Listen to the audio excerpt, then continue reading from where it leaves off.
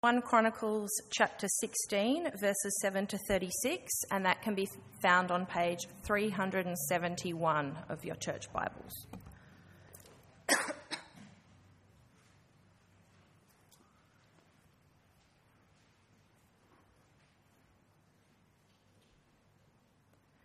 That's 1 Chronicles chapter 16, beginning at verse 7. On that day, David decreed for the first time that thanks be given to the Lord by Asaph and his relatives. Give thanks to Yahweh, call on his name, proclaim his deeds among the peoples. Sing to him, sing praise to him, tell about all his wonderful works. Honour his holy name. Let the hearts of those who seek Yahweh rejoice. Search for the Lord and for his strength. Seek his face always. Remember the wonderful works he has done, his wonders and the judgments he has pronounced. You offspring of Israel, his servant, Jacob's descendants, his chosen ones. He is the Lord our God. His judgments govern the whole earth. Remember his covenant forever, the promise he ordained for 1,000 generations. The covenant he made with Abraham, swore to Isaac, and confirmed to Jacob as a decree and to Israel as an everlasting covenant. I will give the land of Canaan to you as your inherited portion. When they were few in number, very few indeed, and temporary residents in Canaan, wandering from nation to nation and from one kingdom to another, he allowed no one to oppress them. He rebuked kings on their behalf. Do not touch my anointed ones or harm my prophets. Sing to the Lord, all the earth. Proclaim his salvation from day to day. Declare his glory among the nations, his wonderful works among all peoples.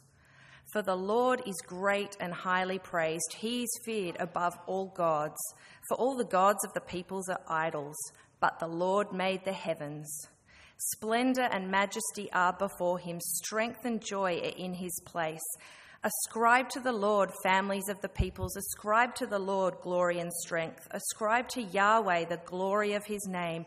Bring an offering and come before him. Worship the Lord in the splendor of his holiness. Tremble before him, all the earth. The world is firmly established. It cannot be shaken. Let the heavens be glad and the earth rejoice, and let them say among the nations, the Lord is King. Let the sea and everything in it resound. Let the fields and all that is in them exult. Then the trees of the forest will shout for joy before the Lord, for he is coming to judge the earth. Give thanks to the Lord, for he is good. His faithful love endures forever. And say, save us, God of our salvation. Gather us and rescue us from the nations so that we may give thanks to your holy name and rejoice in your praise. May Yahweh, the God of Israel, be praised from everlasting to everlasting. Then all the people said, Amen, and praise the Lord.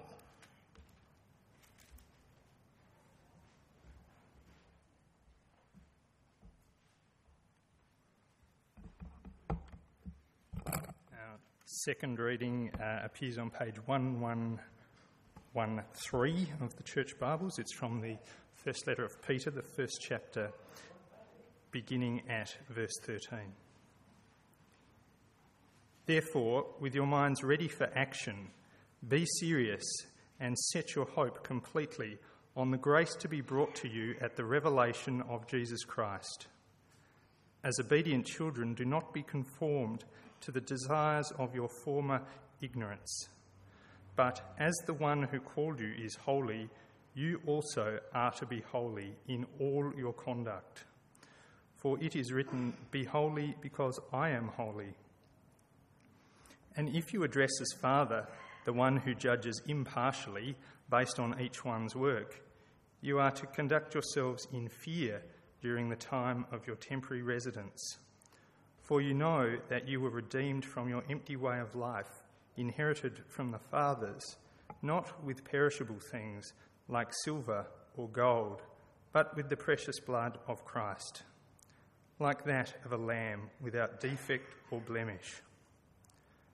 He was chosen before the foundation of the world, but was revealed at the end of the times for you, who through him are believers in God, who raised him from the dead and gave him glory, so that your faith and hope are in God. This is the word of the Lord. Thanks very much. It'd be great if you can keep that part of God's Word open. My name's Dan. I'm not usually here in the mornings. I'm a bit nocturnal, usually in the evening services. Paul's on paternity leave, so it's my privilege to be here with you this morning. Would you pray with me as we come to God's Word? May the words of my mouth and the meditation of all of our hearts be acceptable to you, O Lord, our rock and our Redeemer. Amen. So as Ed said before, we're going to have a time of open thanksgiving in a moment, a chance for us to be thankful for whatever we're thankful for from this year. I'm going to go first, and I'm going to take a bit longer than you guys. Please don't use me as an example of how long to speak for. The thing I'm really thankful for this year is actually God and his goodness. That might sound like, yeah, you're a minister, you have to say that. I really am. In this crazy year, I've been really thankful to God and just his character of goodness. What's really grabbed me about that as we've moved through 1 Peter has been chapter 1, verse 20. Would you look at just verse 20 with me? Chapter 1, verse 20. He was chosen before the foundation of the world. I'm very thankful for that. Who was chosen? The Lord Jesus. What does it mean that he was chosen? Well, I assume it means he was chosen for verse 18 and 19. It says that we've been redeemed by him from our empty way of life, inherited from the fathers, not with perishable things like silver or gold, but with the precious blood of Christ, like that of a lamb without defect or blemish. He was chosen to be our lamb who would redeem us by his blood before the foundation of the earth. God's gift of his son for us was not a plan B. I often hear the Bible story told that kind of way. God made a beautiful world, Adam and Eve, it was perfect. But then they sinned. And God gave us his law, which was fantastic, but we couldn't keep it. And so God was like, oh my goodness, what am I going to do? I guess I'll have to send my son Jesus to die for these people. As if God's unwilling, as if we've kind of put him in a corner and forced him to give us his son. Not at all. 1 Peter 1:20. God chose him for this. Before the creation of the world, this is who Jesus was to be. So let me read another verse for you. Revelation 13, verse 8. All those who live on the earth will worship the beast, everyone whose name is not written in the book of life, listen to this bit, of the Lamb who was slain from the foundation of the world. That is who Jesus is. He is, always has been, from before the foundation of the earth, the Lamb who was slain for us, that we would be set free and redeemed from sin. Jesus was never God's patch-up job. He was never plan B. I want to push this a little further, because it's not that before the foundation of the world, God the Father went, "I've got a plan for you, son. You're going to be the lamb who's going to be slain, and I'm going to chill out up here at a distance."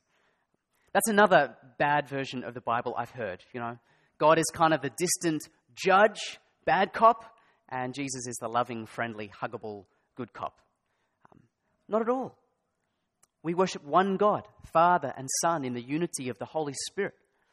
So that the Bible says in Colossians, Jesus is the image of the invisible God. The Father's invisible. How do we know what he's like? We look at his image, the Son. What we see in Jesus is exactly the Father. So that when Philip or Thomas says to Jesus, "Show us the Father, that will be enough for us." What does Jesus say? "Don't you know me, Philip? After I've been amongst you for so long, he who has seen me has seen the Father." So let me put this all together. Before the creation of the world, God was the one who would give himself for us. Before anything else, he determined that he would be the God who would bleed for us, who would be humiliated for you and me, who would hang on a cross and have his creatures mock him. Get down off that cross. If you think you can save people, save yourself. He hung there for us. That is our God. The events of the Passion were always, through all of eternity, within the character of our God. It's not foreign to him. It's not a patch-up job. This is our God. This is what he's like. And so Peter says, verse 21, your faith and hope are in God. Not in Jesus as opposed to God, the judge. Our faith and hope are in this God. I wonder, do you believe in that God? So again, verse 21, through Jesus we have come to believe in this God. Do you believe in him? I do. I rejoice that this is our God. He is so good. It's so good that this is our God. I'm so very thankful that this is our God. This is his character. At least I should probably say, I try to believe this. I try to believe. Or sometimes I forget. I think you might be the same, that often we believe other things about God. We get wrong ideas about God. Things that don't come from looking at Jesus, but come from, culture, families, whatever it is. Wrong ideas that don't lead us to joy and thanksgiving, but to slavery. Things like this. Let me throw a few things out there. Here's one of them. We think that before God, we are kind of a nuisance, a bit disappointing sometimes. I often meet with people and I ask them, what do you think God thinks of you? When God thinks of you, what's the expression on his face? And people often say to me, very often actually, I suppose love, but also disappointment, Because he's holy and I keep on sinning, I keep stuffing up, he's so good to me, I keep making mistakes. It's like we're the child who keeps spilling the cup and he has to keep cleaning it up. Can you just sort yourself out? But that's not right, is it? Because before the foundation of the world, he chose to be the God who was ready to clean up our mess. And we didn't push him into that. It wasn't we kind of, because of our sin, oh my goodness, I'm going to have to rescue, I'm going to have to send my son. Not at all. God is the one who loves in freedom. No one pushes him into that corner. He is free. He chose to be the one who would bleed to redeem us. That's our God. How good is that? We can be thankful that that is our God. Here's another thing. I think we often think that our God is demanding. We kind of have to do all this stuff to make him happy, keep his rules, do his thing, and then he might pour down his blessing. Maybe. That's how our world lives as well. They've got the gods of money and power and career, and they serve these gods. They serve them, hoping that these gods might bless them with, joy and peace and some sort of happiness. But that's not the way it works, is it, friends? It's not us first, then God. From before the creation of the world, he determined he would be the one who would pour himself out for us. He would be the great giver. And then we'd respond. That's what our God's like. He's not demanding. He's given himself. We can be so thankful for that. I think we often think, as well as the third thing, he's not actually that interested in our thriving. Look around at my life. It's a bit ordinary. It's not that great. In fact, it can be pretty rough sometimes. God's obviously not that interested in me thriving and having life to the full. No, that's not right, is it? Because from before the foundation of the world, God chose for himself death, that he would suffer, so that we would have life. He is so keen on you, brothers and sisters, having life to the full.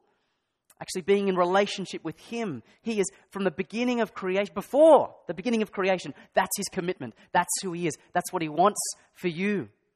How good is our God that he's committed to that?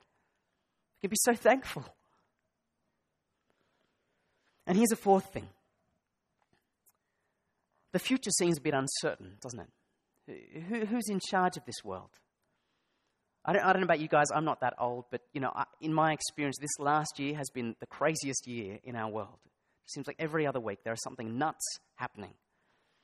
Who's in control of this thing? Where's it headed? You might be familiar with Revelation chapter 5, where God is on his throne. We've got this picture of the throne room in heaven. God's on his throne and he's got a scroll, which is kind of like what's happening for the rest of history. But no one can open it. No one can open the scroll. No one determines who knows the future, who's in control of the future. And John starts weeping. And an angel says, "Don't weep, John, because there's the Lion of the tribe of Judah. He can open the scroll." This is Jesus. And so John turns to see the lion, and what does he see? A lamb. Jesus, the lamb who was slain and is alive, who can open the scroll, who determines the future for our world. How's it going to go? How's the future going to go? Well, the future's controlled by a guy who has given himself for our world so that our world might live. I mean, I don't know exactly how it's going, but it's going to be good, right? That's the future. And so the people in heaven around the Lamb respond by saying these words from Revelation chapter 5. These are the four living creatures. They say to the Lamb, "You are worthy to take the scroll and to open its seals, because you were slaughtered, and you redeemed people for God by your blood. From every tribe and language and people and nation, you made them a kingdom and priests to our God, and they will reign on the earth." And then every creature in heaven and on earth and under the earth and on the sea and everything in them said this: "Blessing and honor and glory and dominion to the one seated on the throne and to the Lamb forever." I am so thankful, friends, this year that before the creation of the world, in eternity past, he was the God who would be the Lamb slain for me, for you, for our world. And that for eternity into the future, he will be the Lamb who was slain, but now who reigns in all glory. I'm so thankful for that. I'm going to pray to thank him for that. And straight after that, I'm going to invite you to come to the front here and thank God for his goodness in all sorts of ways. He is eternally good, and he's good to us in lots of little ways too. So please come out to the front after I've prayed. Make a queue. Don't just wait for everyone else. Just come up, make a queue. Let's thank our God together. But let me start. Let me say thanks to God in prayer. God, we just want to thank you that you are who you are. If that were not so, we would have no reason for joy or hope or peace or anything good. But you are who you are. You are the gracious God who longs for us to live. We thank you so much that you're not demanding. We thank you so much that you have given us your Son to die for us. And we worship him, we praise him, we thank you for him, and we long to praise him evermore. Amen.